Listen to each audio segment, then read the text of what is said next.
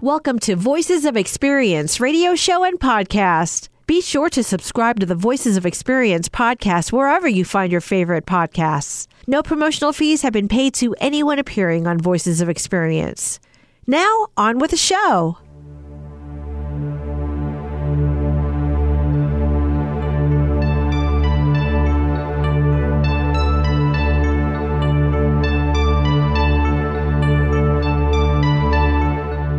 Welcome to Voices of Experience. My name is Paul Casey, your host, and you're probably listening to this on KIXI AM 880 or KKNW 1150 AM. They're simulcast live, and then maybe you're listening to it at a later date on my podcast. But anyhow, we have information that will stand the test of time, that's for sure. Today we have pollster Stuart Elway back with us. He's been a guest many times. And we're going to talk about the winners and losers or any clear direction that was made by the voters last night, locally and nationally, towards, let's say, politics of the future. Eric, you have a feature today. I do. I'm really happy to have a couple of great guests there coming in from the Lutheran Community Northwest Services, and we're going to talk all about the good work they do in this community in conjunction with a couple of other charities. And organizations, basically everything from trying to find foster homes for children from out of the United States who may be teenagers and just need a few years at a home. You know, maybe they're from a war-torn country or they're just refugees from that country. So that's interesting, all the way up to local housing needs and dealing with the homelessness here. So we're going to talk about things that maybe people can do locally to help? 100%. Yeah. Right. And talk about their website. And it's amazing the breadth of what they do. That's the word I came up during my interview because I was like, wow, when do you sleep? Because you got a lot going on, but it's all good. Very good. We look forward to that coming up later on the show. Today's Meandering Musings with Neil Peterson, Shuffleboard. He's going to talk about shuffleboard. And again, I'll never look at shuffleboard the same way again after Neil's discussion on that. The Andy Rooney of this show. That's what I keep saying. Now, I wonder if people know who Andy Rooney is. I mean, maybe many don't, but certainly he was a fixture on CBS 60 Minutes for so many years. I remember maybe not watching 60 Minutes, but timing it so I'd be down like 10 to 7 or 10 to 8 when it was wrapping up, just to see Andy Rooney or just recording it for that reason. You know, there's like 5 national voices out there through radio, television, and so on, and he's definitely one of the top 5 for me. You hear his voice, and it just, like you say, it does something. I feel smarter after I've listened to him for like 30 seconds. Yeah, and he had just that angle of looking at things, and I think Neil has some of that as well. Absolutely. Timeless classic for today. Everyone has heard of this artist, and I mean everyone. His last number one song, that's what we're going to play today, his very last one. He had 18 number one songs during his career, and I believe that's a record. I don't know, maybe the Beatles did that as well, but anyhow, this, I believe, is number one. And let's see, Voices of History for today. A bridge fell down 73 years ago yesterday, and it wasn't the London Bridge. I think I got it. Okay, very good. How about you, Eric? The other Eric. Oh, you know where I live, right? Oh, I think you got it. Okay. So on my episode today with solopreneur, so people are thinking about going into business for themselves, achieving your full potential. And I think there are some really good advice tips that was given by Premier Magazine. And it's along the lines that I think that people should think about going into business for yourself. And by the way, Eric, you like to promote my book, so why don't you take a stab in doing that? Because this book is free for people who call in. People who call in, and they are the first caller. Right. So here's what we need to do. If you want to be the first caller to get a book, is Self-Employment for You. Paul has talked about it a lot. A lot of what you hear on Solopreneur, that information comes obviously from that book. But if you're thinking about branching off and doing your own thing, your own business, read this book first. Is Self-Employment for You. Here's the phone number, real easy, 425-653-1166, 425-653-1166. When you call, leave your name, your address, and phone number. We'll call to confirm that you were the first caller. but go ahead and do that. 425-653-1166. If you're unlucky enough not to be the first caller, Is Self-Employment for You is found on Amazon. That's correct. All right, so thank you for that. And yes, we gave out the Voices of Experience message line, 425-653-1166, if you want to also call about anything you hear on the show and would like to add anything of value to it, which I'm sure you can out there. We would love to hear from you. 425-653-1166. Back with pollster Stu Elway in just a moment.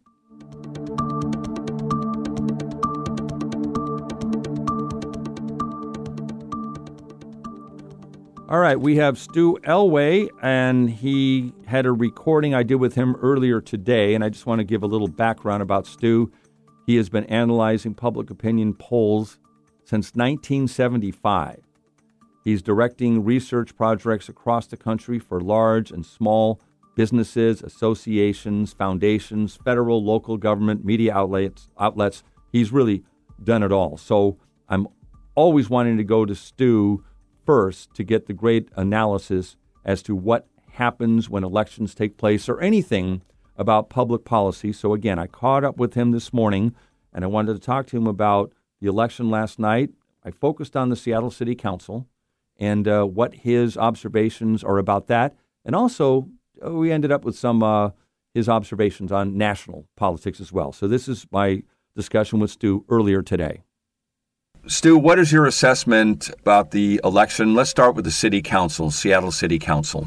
A good night for the more moderate candidates. There was we'll call them dark blue and light blue candidates. The light blue candidates, the candidates backed by business and endorsed by the Seattle Times, are leading in all 7 of the Seattle races, some by a fairly substantial margin. The turnout was low, so we're not sure how that's going to play out. I think we won't know really on some of these until probably Friday. Looking at 2 years ago in the election, when there were 4 races where there was a progressive and a moderate, and the progressive candidates, the dark blue candidates, made up 12 points from the Tuesday night vote count to the Friday count. So I say there's a lot of votes left to count. There's a couple of races. The 6th district with Hanning and Strauss. Strauss is behind by 2. If history were hold, he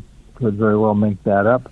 The other one is the Wu Morales race in District 2, where Wu was ahead by 9 points. If the progressives perform like they did 2 years ago, that could be very tight, or Morales could even pull it out by Friday. The rest of them are sort of out of that range. Yeah, that's a pretty interesting one there when you make reference to Satka in District 1. That's where I live in West Seattle, and it was interesting. Yeah. He lost the primary by a considerable amount, and I didn't expect him to win, let alone be ahead where he is right now. Yeah. Well, that's the primaries aren't perfect predictors by any means. There's a lot more voters in the general than there are in the primary. Obviously, elections get decided by people who vote, and so turnout is pretty important on this. The more progressive voters typically have voted late.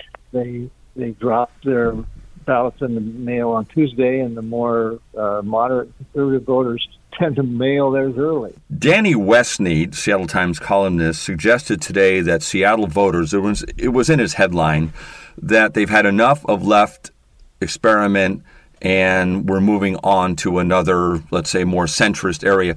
Do you agree with that he can, or we can draw from that is occurring based on what we know right now? Based on these candidate results, yes, that's a fair assumption. And we did a poll of likely voters right after Labor Day, and in that poll, 80% or more said they wanted change in the city council. Now, the biggest change in the council has already happened, and that's Shama Sawant is leaving the council. And I think that just took the temperature down. Sawant was the face of the council. She was getting the publicity. She was making most of the noise. And with her out of the picture, the council's already getting better for a lot of voters. What Danny Westnead said today in his column, he said something about what may be happening here is voters got really tired of politics by bullhorn. I think they did. Yeah, I think they did. And you know, the issues that people care about, that they've been talking about in the last elections and the last polls for several years, are still there. They're still at the top of the list, and that's, you know, policing and homelessness.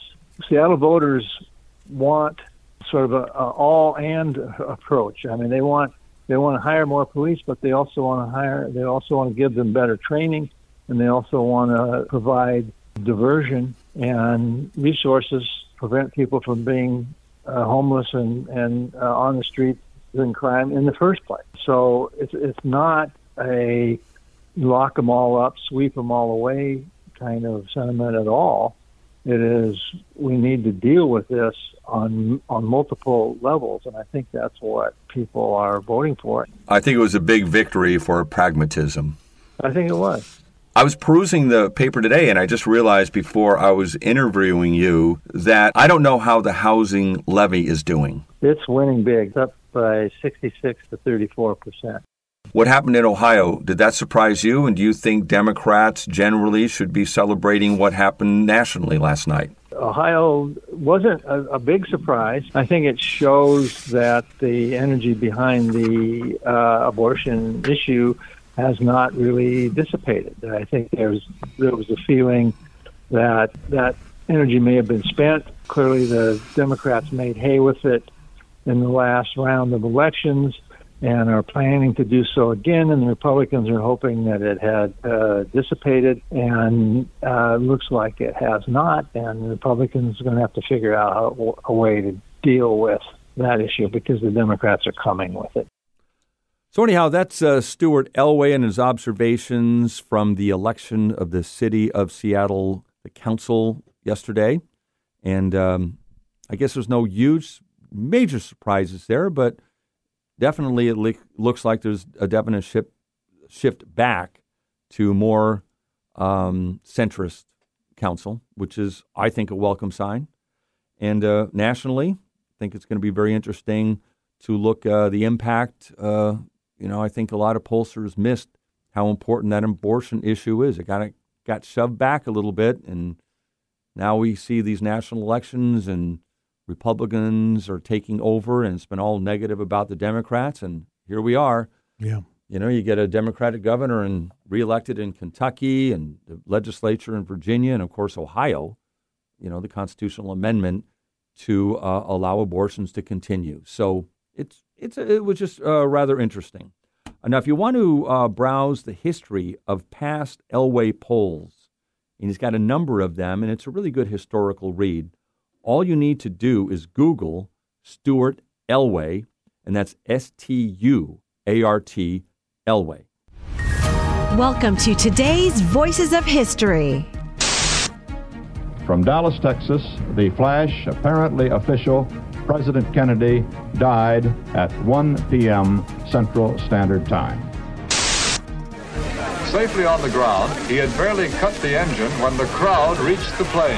They shouted, "Lindbergh, Lindbergh." I shall resign the presidency effective at noon tomorrow. Vice President Ford will be sworn in as president at that hour in this office.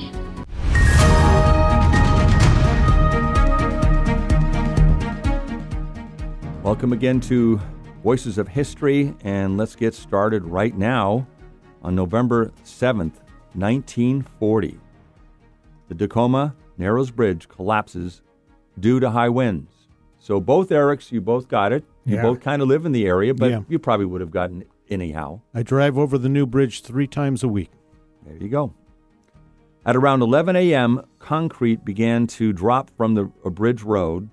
Just a minutes later, a 600-foot section of the bridge broke free. So just think Space Needle. Jeez. That all of a sudden comes crashing down. At one time, the elevation of the sidewalk on one side of the bridge was 28 feet above the other side of the bridge, which is quite a bit. It was twisting that much. Right. Wow. And I think probably everybody has seen this at least a few times. I think I read years ago that I think it was like a true Washingtonian. If you haven't seen the Tacoma Narrows Bridge video, you're not a true Washingtonian. At least I think like a Get dozen out. times. It's like, yeah, you're out of here. You got to follow that test. Let's see. The replacement bridge, after this all happened, opened up on October 14th, 1950. After more than 2 years of construction, wish light rail would move that fast. It is the 5th longest suspension bridge in the United States right now. And today, the remains of the bridge are still at the bottom of Puget Sound. Mm-hmm. And a man-made kind of reef has been formed. It was unclear when I read it as to whether people actually did that or that's just kind of the way it turned out, the way it fell. But the wreckage has been placed on the National Register of Historic Places, and this protects it from having salvagers or scavengers trying to collect pieces of the bridge. Wow, that's amazing. So there's a little fish down there. Yeah. Around the bridge. Probably have a big lot octopuses. of homes there. And big I'll bet you're right octopus. about that. Yeah. There was a 10-year gap between when the original bridge went down and when the new one was built. That must have been pretty frustrating for folks. Yeah. Having been able to just easily cross, to suddenly have to wait a decade. Well, And I thought For I a had a new bad one. with the West Seattle Bridge for Yeah. 2 years. But anyhow, Exactly. Eric? Well, just prior to the brand new bridge, which, by the way, I thought they did a wonderful job.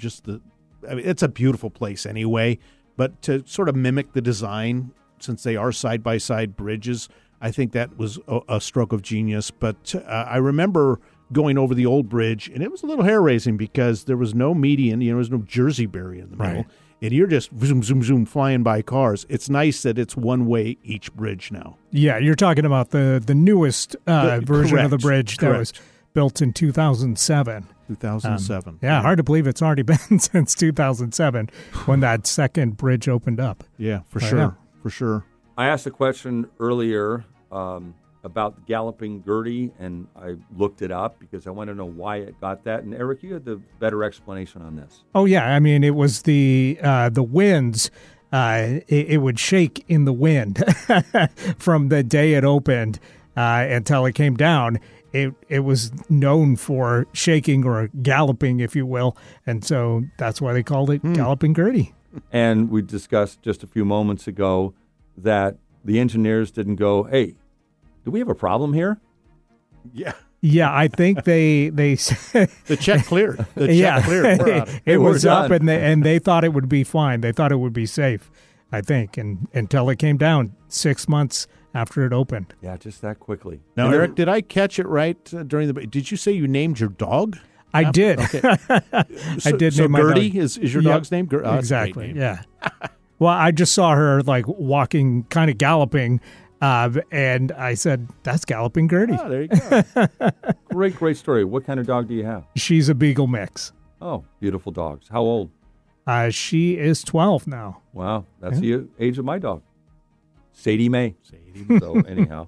And now we go walking at Point Defiance Park, where we've got a great view of the new Narrows bridges, sturdy Gerties, if you will, Dirty Gerties. There you go. and we see them all the time. So, Well, I use it a lot myself when I go down to Tacoma Rainier baseball games. For a while there, I was going from the Fauntleroy Ferry over to Southworth and then going down 3 over the bridge. I used to do that when they used to have ferries out there. But now, I mean, in all seriousness, it's because of so many ferries have gone down. I read last week there's a fleet of 21 and 7 are out. They're like operating on 14. That's right. Well, you have to deal with yeah, there's a third. this all the time. Yeah, and I was thinking back to a time I lived in Bend, Oregon, and when we left Bend, Oregon, I realized I never took advantage of all the really cool things to see around there because I lived there. It was just like to work home, that kind of a thing. If you live here and you haven't been out on the peninsula or experienced the ocean or checked out like the Narrows Bridge or go down to Tacoma if you live in Seattle and check out the waterfronts there, you need to do that. There's so many cool places here, and it's fun just hopping on a ferry, make a day of it, come across, drive down, go over the bridge, make a loop. Yeah. Stop for lunch somewhere. Absolutely. It's a beautiful drive. Oh, yeah. I love going down that way versus I-5. Sure. No question. Travel information, everything, right here on Voices of Experience. Right. Absolutely. Changing the whole transportation system right here. anything else happen exciting this week in history? Well, it happened in Mapton, Washington, on November 7th, 1905. the farming community of Mabton, Washington, incorporated just days after the town's business section was struck by a devastating fire. See, another kind of a disaster. This is Disaster Day, I guess. It took about 10 years to rebuild Mabton. Oh, wow. All right, so one more we'll go with. November 5th, 1916, the Everett Massacre occurred. It took place when 5 members of the Industrial Workers of the World and 2 deputies died in a hail of bullets as boatloads of Wobblies attempted to dock in Everett for a free speech demonstration. So much for free speech. Yeah, wow. Yeah. Wobblies. I hadn't heard about that. No. I'd heard about the Wobblies in Seattle a couple times and historically, but not. That was a pretty big deal. I mean, in Absolutely. November 5th, 1916. So that's all I got today. How's that sound? That was a good one. Yeah. And it's a beautiful day out, so hey, Yeah. get outside and enjoy Yes, it. enjoy it. You have been listening to Voices of History. If you have historical events that you would like to share, call the Voices of Experience hotline at 425-653-1166. That's 425-653-1166. All right, so we have Neil Peterson coming up in just a moment of his podcast, which I really enjoy doing. And Neil has just started this. And today we're talking about one of his more interesting subjects, I think. Well, no, they're all interesting. I can't say that. Let's just get right to it. This is Neil, and he's talking about shuffleboards today. There is no greater game in the world than longboard shuffleboard, in my mind. It takes skill, strategy, moxie, and chutzpah to play. A few facts about longboard shuffleboard for those that are not familiar with the sport. On a long, smooth wooden table, 22 feet long, players rotate shots until all 8 pucks have been shot. The players then determine who scored by counting only the pucks closest to the end of the table that are of the same color. Only one color can score per frame. Games are usually played to 15. Longboard shuffleboard means a tremendous amount to me for a reason. Almost 50 years ago, I was a young professional working for state government in Olympia, Washington. The best sandwich place in town was the Brotherhood Tavern. My friends and workmates would frequent the tavern quite a bit for lunch. The tavern had a longboard shuffleboard. I had never seen one before. Myself, along with my friends, started to play a little bit. Little did I know that longboard shuffleboard is a very important sport in Olympia, Washington, especially during the drizzly, overcast, and cool winter months. Almost every tavern in the area has an official shuffleboard team with a captain and teammates. This is taken very seriously. The Brotherhood Tavern had a team in the league, one that was made up of individuals who were seasoned veterans with long histories in the tavern. But one day, something happened that changed everything. Eating lunch that day, the bartender and owner came over to our table and looked straight at me and said, "You're our new shuffleboard team captain." He proceeded to tell me and my lunchmates that the tavern shuffleboard team had been beaten badly the night before, so badly that the entire team quit and said no more, no mas. He then added, "You better get yourself a team." Flummoxed, but unable to resist a challenge, I got to work recruiting my friends in state government. None had played seriously before. Most were not used to 2 nights a week staying up all hours to compete in a shuffleboard league, drinking beer the entire time. In short, we were not in shape for the competition. Nevertheless, we approached the rest of the league season with enthusiasm and energy. We were absolutely terrible. We continually got shellacked by the opposing teams. We had no idea what we were doing, but we had fun drinking, talking, and competing. At the halfway point in the season, we were the worst team in the league of 14 teams. The good news is that for the second half of the season, each team starts with a 0-0 record. They wipe away the results of the first half of the season and start over. Undaunted, we started to get a little bit better. We started to win a few matches. By the end of the season, we were so proud to come in third in the B division of the Olympia Shuffleboard League. I have never been so proud. At the awards ceremony at the local fire station, we received a trophy for coming in third in the B division. As I went up to receive it, I could not believe it. It was the largest trophy I have ever received. It was at least 2 to 3 feet tall. And then each one of my teammates and myself received individual trophies. It means so much to me that I have it sitting right next to my sofa in my living room to this day. You know something? I believe Neil Peterson when he says it's an incredible moment, and you can see or hear it in his voice, how much he feels that way. I mean, Neil's accomplished so much. I mean, the CEO of the Edge Foundation, he's an entrepreneur. He started FlexCar, which is now Zipcar, and then he's done a lot of other things in his life, author, speaker. But I'm telling you, that tavern and that trophy that he got in Olympia, you can just see it's his proudest moment. I love it. So anyhow, by the way, Neil has a lot of these meandering musings, which he has taken from his blog, and you can access that by going to neilstrips.com. That's NEIL trips.com. Or you can do his travel adventures, which you're hearing here. He's got a bunch more that I've been playing some of them, but he's got a lot more. And musings about the mundane to the extraordinary, which you hear here as well. Meandering Musings Podcast. That's what it's called. Meandering Musings Podcast. And you can bring these up. All right, let's see. We're going to take a little break here and come back with an interview with Hannah. Every person with a disability deserves equity in education, employment, and their community. Sherwood Community Services takes pride in serving all people with disabilities and their families since 1957, including in rural areas and non-native English-speaking communities. Sherwood provides service in Snohomish, Skagit, and Island counties. Sherwood is open for referrals for telehealth and virtual support for children and adults with disabilities. To find out more, visit sherwoodcs.org. Sherwood, believing in abilities. Hannah Heimbach is a third-generation commercial fisherman and writer from Alaska. She works as a fisheries policy and communications consultant for Ocean Strategies and is a regular participant in North Pacific policy and communications. She lives and fishes on Kodiak Island, Alaska, where she and her partner run a remote fishing operation.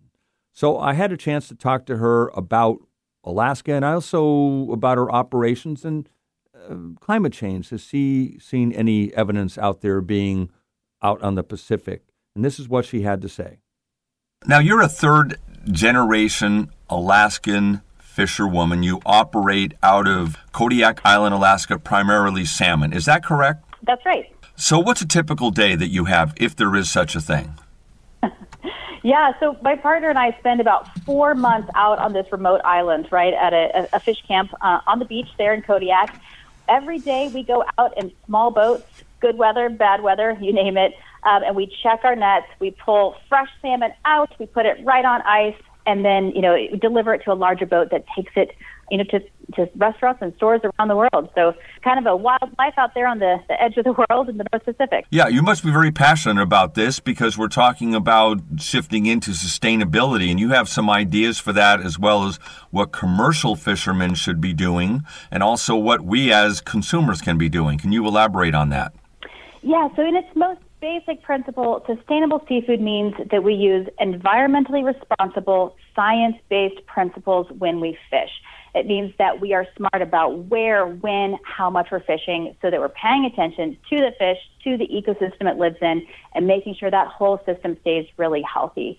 And this is important. Like you said, I'm a commercial fisherman. I do this for a living. I harvest wild salmon that goes all over the world. And I'm super proud to have healthy, sustainable food to feed my family and to be able to share that with people across the country as well. And, I think it's important to consumers, too. I love hearing these statistics. Like research says that 80% of shoppers out there care about a healthy ocean and that it's providing healthy seafood. this is great. It's one of the best ways that we can actually all together watch out for a healthy ocean. And it's a big ocean. It takes a lot of people working together. That's why I really encourage my fellow fishermen to stay involved in sustainability practices. I work with folks like the Walton Family Foundation, grocers, people all over the country that understand that deep connection between healthy food and healthy oceans.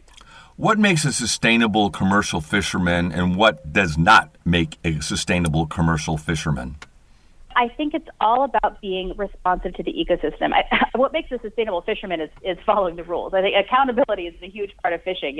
You pay attention to how much the ecosystem can handle. What's the right limit to take, and when's the right time to fish, and when's the right time to stop fishing. So, a responsible fisherman respects those laws and respects the science that's behind them.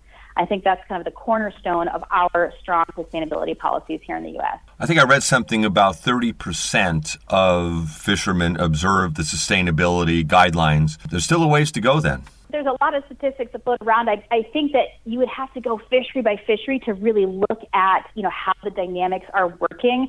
I think that we do really well in the U.S. in having a science-based process as a foundation, and sustainability is a journey, right? It's not a destination. It's something that we work on all the time to make sure that we're being responsive to the ecosystem. And how can we do a job as consumers to advocate for sustainability? Well, what can we do? There's actually a lot of power in your purchases, right? You may not live close to the ocean, but you can say, hey, the ocean's important to me, by looking for a sustainable label, by understanding where your food comes from, and choosing sustainable seafood. That's one of the best ways that we as consumers can stay connected to that larger system of sustainability. What evidence have you seen of global warming when you're out fishing or just being in Kodiak Island, Alaska?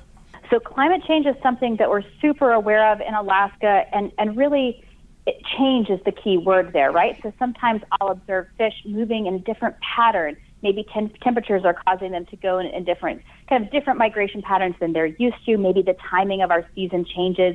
We watch a lot of those little ecosystem triggers to better understand the change that's happening. And the most important thing is that we think ahead about how we keep those fisheries, our communities, resilient. How do we pay attention to that change and respond to it appropriately with sustainable policies? Well, I'm just looking or observing from where I sit, and I'm so pessimistic about the future in terms of what you get inundated with the information, the oceans warming up and all these things, and migration, as you mentioned, patterns changing. The situation's dire.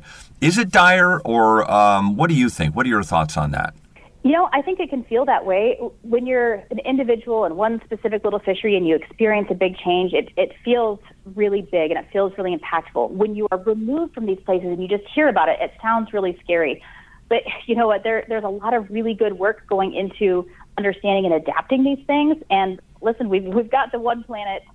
We need to address the issues that we see and learn how to live sustainably within that. So are you optimistic, though, we'll be able to do that? I am. I think human beings are resilient and adaptable. We have a lot to learn, as do we all, right?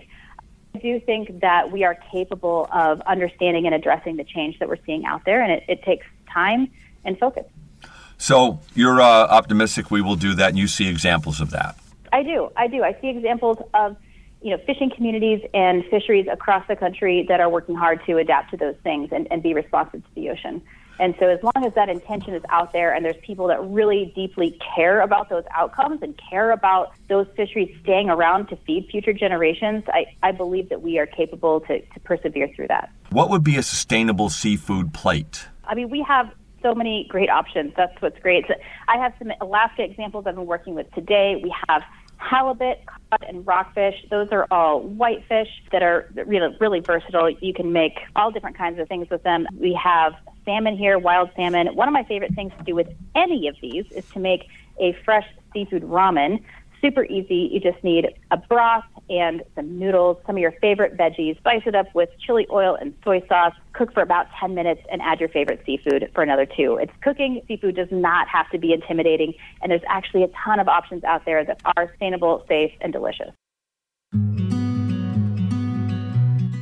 So my thanks to Hannah Heimbach. That was great information about sustainability.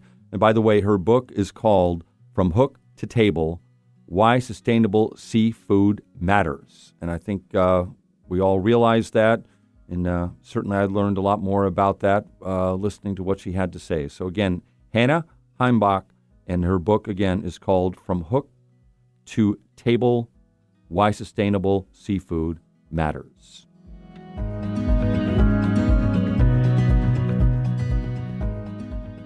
And welcome back, and welcome for the first time if you're just tuning in to Voices of Experience. This program airs Wednesdays 3 to 4 live on KKNW and KIXC. Thank you so much for your audience and listenership and telling your friends and family. This program also repeats Sundays at 11 a.m. to noon. Now, if you didn't happen a chance to write all that down, just know that you can pick up the podcast where you pick up all your favorite podcasts. Please download, subscribe, and like. That really helps us out, and we really do appreciate your audience. Check out voicesofexperience.com. That's voicesofexperience.com to learn all about this program and things like Paul's books, Is Self-Employment for You, and the pre-flight checklist. You can learn about it all right there, voicesofexperience.com. Well, speaking of Paul, we were getting into the solopreneur portion of this program. And Paul, I would like to know how I could achieve my full potential should I become a solopreneur. Well, Eric, I got a lot of work to do. Let's start there. This is not a therapy session. Okay. But no, nonetheless, that's, very important question. How can you go about doing this? And just for the practical matters, I would suggest that think like an entrepreneur, find a niche, always be thinking of finding a niche, something that is being underserved. Maybe it's something that if you want to be an entrepreneur and you're thinking like one, something that you try to get doesn't work out. There's a shortage of it. It could be something along those lines and go, I can fill that niche. Mm-hmm. The second thing I feel is solving a problem that someone has to get something. Like, for example, I would say this is a big one, but housing, for example. Everybody needs to live in a shelter. Well, you find that niche. It could be small houses. It could be environmental friendly houses, finding that niche that you can do. There's so many things like that, but that's where you develop the mindset of an entrepreneur. I think one of the biggest myths is follow your passion and the money will follow. Mark Cuban agrees with me on that, and that's why I keep saying it, because I've said that along, and I heard him say that, and I celebrate it. I go, okay, well, Mark's done pretty well. Yeah. So, but he said the same thing, that is self-serving. Being an entrepreneur, that's your passion. What you do is something secondary to that. So enough of that. You're talking about full potential. And what do you Well, you had mean mentioned things like houses. I was just thinking back at how up until recently, you never really heard the term, staging for sale, staging your home for sale. And suddenly now that's an industry where people will come in and they can help increase the value of your home by positioning it the best way, the photographs and the excellent example, Eric. Excellent example. I'm going to end right there. Yeah, when we're done. Okay, Voices of Experience. Thank you for that. But what about this? I mean, one thing that would prevent me, I think, from being a solopreneur is fear of rejection. Honestly, thinking my idea is terrible. Right, and that's a big one. And I think you have to fight through that. No one likes rejection.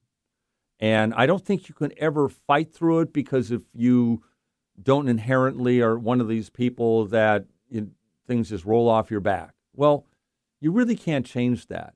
But you got to also understand that's part of the deal. You may not be able to change it, and you get rejected. You get up and you sell again, and you just have to keep moving. And maybe over time it will get less and less, but life isn't perfect. Maybe you will never like to be rejected per se, but you still get up and do it. That's the best advice I have on that. I got it. How about I felt like when I was in business, which was quite a while ago, oftentimes I found myself following other person's advice, and sometimes it was good and sometimes it was actually bad. Sure. I felt like I wasn't listening to my gut, listening to myself. I think that's very important, is that actually I've learned that too, and I don't have time to go into how I've been burned when I didn't do that, but there were 2 times that my gut told me that this wasn't something I'm feeling really good about, and those 2 times it almost cost me my business. I was very lucky to survive it, but it was a pretty devastating setbacks both times. And so I'm saying, when both of those times, my gut told me not to do this, and I did it. So I'm saying it's very important. If you think that something isn't right here, trust it. Well, part of this, obviously, this section is called solopreneur, and the key word there, I think, being solo. It's tough when you're solo in something because it's almost like you're in an echo chamber in your head about things. Mm-hmm. Can't that be dangerous? I mean... Yeah, you have to have a mentor. I think I've mentioned several times that I had one, Larry Kaufman, late Larry Kaufman, and I went into publishing, and he was somebody I could always bounce things off. When I say solopreneur, that I'm glad you brought that up because you're not alone in this world. I mean, you need a lot of people, and when I'm submitting solopreneur, doesn't mean you have to maybe hire a bunch of people and have them employees. You can, contract out a lot of work too, but you need help. So that could be a little misleading. I'm glad you brought that up. Well, and imagine that you have to be flexible and you have to change with the times. I think about Sears and Roebuck. I mean, that used to always go there, and now they're not around. They're gone. Right. They weren't flexible. They didn't change. Right. Definitely. I went from publishing, newspapers, and I'd like to say that I had all this vision that newspapers would get into trouble. I just didn't care for the newspaper business per se. It was too much work. And found the future in radio. Of course, now radio's got its challenges, but of course, social media and other things that you have to evolve into. And so, yes, you have to be lean and mean and, flexible on your feet. Excellent advice. Learn more about this and so much more about being an entrepreneur, in this case, solopreneur, at voicesofexperience.com. All right. So, Eric, let's get into your interview. Sounds great. Let's welcome to the studio two very special guests. We're going to talk about the Lutheran Community Services Northwest, the work they do, and the people they help right here in our community. In studio, I have Susan Nocella. How are you doing, Susan? Great, thank you. Really appreciate you being here. You're the program director for Santa for Seniors. Yes. We'll learn a little bit about that as well. And also, right across from you, I have Joseph Fry, your Associate District Director of Greater Puget Sound for, again, Lutheran Community Services Northwest. Welcome. Thank you. It's a pleasure to be here. I appreciate you both taking your time and the drive. I understand you had to come up from Tacoma. Thank you so much for coming up. Let's get right into the conversation. Susan, I'm going to direct the first question to you. Why don't you just give some background about Lutheran Community Services Northwest? Yeah, so LCSNW, as we call it, actually celebrated their centennial in 2021. Okay. So we're over 100 years old. Wow. We have offices in Washington, Oregon, and Idaho, where we partner with individuals, families, and communities to provide health, justice, and hope. Specifically in Western Washington, in our Greater Puget Sound District, we provide support, guidance, and stability for at-risk children and youth. We provide services to refugees and immigrants, seniors, people with disabilities, people facing mental health challenges, addiction, etc. Mm-hmm. We affiliated with Compass Housing last year to provide more housing resources. And we also have some community resource centers. We've got 2 in Port Angeles and SeaTac. We have one in Everett that opened in May, and we're opening one up in Bremerton in late November, December. And those all provide food, diapers, clothing, other community resources, counseling to families and youth in those communities. And then we have the Santa for Seniors program, where we focus specifically on our isolated and homebound seniors, providing acknowledgments, creating bridges to resources and intergenerational connections. When I think about the breadth of work you do, it's amazing. I was on your website and I was thinking, how is there enough time in the day to do all this? I mean, the need is certainly there, isn't it? Absolutely. And of course, with Santa for Seniors season's coming up, so that's going to become very popular. What's been the biggest challenge for you personally in the position that you have there, working with, again, the breadth of this work, the need that's out there in our community? It's really the geographic reach. There's the need for reaching seniors. There's a lot of pockets of isolation, a lot of pockets of low resources. So it's trying to help facilitate getting those resources to the seniors in the different geographical locations. We're actually in 14 counties and 2 states this year. Amazing. Joseph, do you want to talk a little bit more about some of the specific programs that she had mentioned? Yeah, you're definitely right. The breadth of work that we provide and the services that we provide here in this community, they require a lot. They require a lot of resources. And 2 of the programs that are very near and dear to me amongst those are really our focus on youth services. So we have 2 very unique programs, one that is kind of newer to us and is expanding and growing into Snohomish County, and that's our wraparound intensive services for youth. And then we have another program, our unaccompanied refugee minors work, and we've been doing that work for decades. And so these are programs I'd like to highlight both because of the longevity and some of the newness and expansion. So in our unaccompanied refugee minors, we're really focused on providing clinical, mental health, social services to refugee minors who have come here. They're usually around 16 years old, all the way up until they're 21, and we provide some very unique and encompassing services. This program really relies on our on foster homes. So we have communities homes. People in the community actually act as foster homes for these refugee minors, and we really, really need more foster homes right now. So that's a big, kind of a big call to us as a community. Can we help these refugee minors? They're from Africa, East Europe, Central and South America. We get them from all over, and they have some really, really amazing stories. And these foster situations, are we talking months or years, or is it just sort of all over the place? It can vary, sure. It's there is some variety in that, but a lot of the times the bonds and the fit that we build with these minors and with our foster families are incredible. They can, if they come over when they're younger, they can stay with these families all the way till they're 21 years old, and it is literally they become family. So these are lifelong relationships that and are probably forged. Life-changing for everybody involved. Yes, absolutely. Speaking of which, Susan, could you relay maybe a story or two that has affected you personally just in the work that you've done? I think, too, that always stand out to me year after year. The first was a senior it was one of the first years of the program, the Santa for Seniors program, and we provided an acknowledgement through our Meals on Wheels program.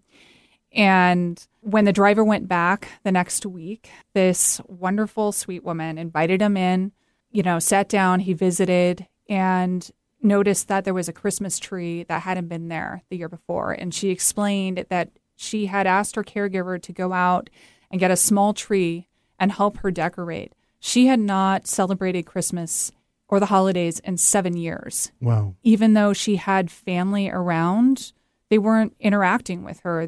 She wasn't a part of their lives. She was really alone, and interacting just with her caregiver. So that really just made a huge impact. A couple years later, there was another gentleman who was part of our dementia services programming. And there's a program specifically for early stage memory loss and social engagement. And he was a recipient of an acknowledgement and fell in love with this blanket.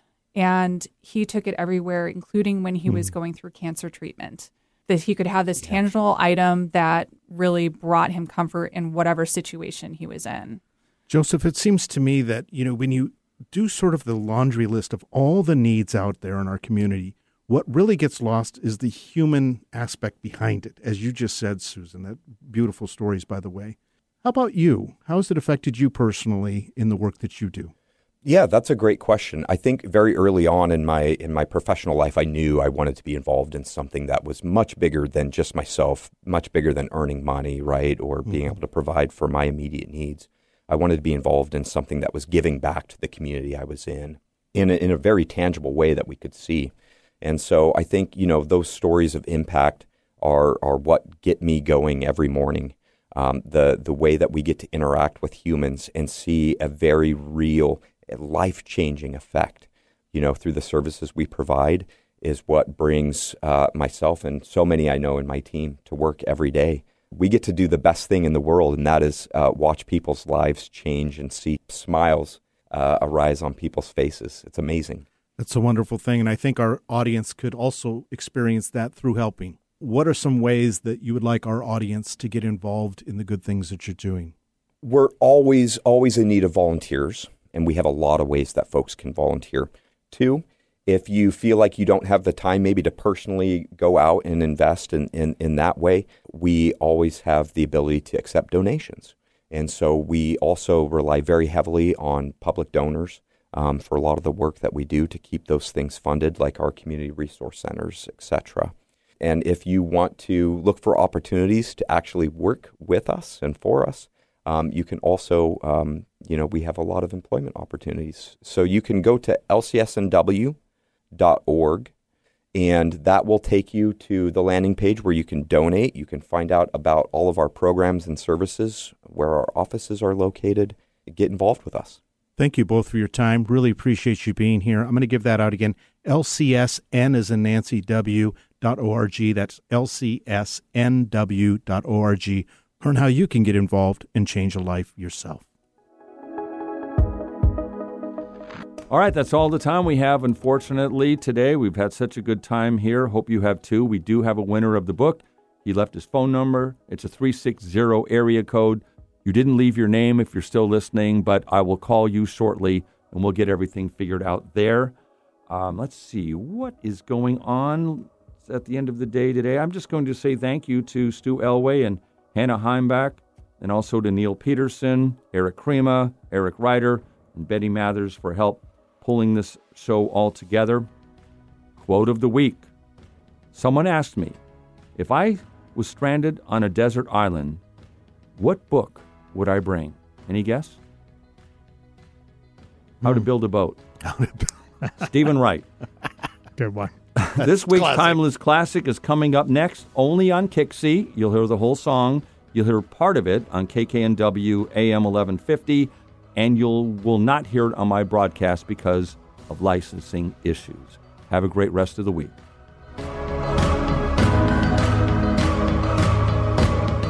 This week's Timeless Classic is about a mistrusting and dysfunctional relationship. It was written by a Mike James and first recorded in 1968, but the song didn't do too well. The new version of the song was the product of a different artist and different session that took place between 4 a.m. and 7 a.m. on Thursday, January 23rd, 1969. Now, how is that for trivia? Parade magazine said at the time, this song is one of the most innovative arrangements of all time, and certainly by the famous artist who sang it. There was a jangling electric guitar, spiraling strings, pumping horns, a barreling backup choir, and it all worked. It was this artist's 18th and last #1 single. From 1969, Suspicious Minds by Elvis Presley.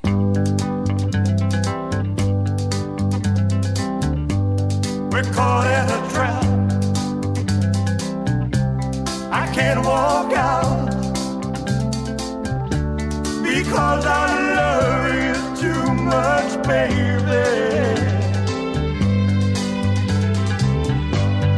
Why can't you see what you do?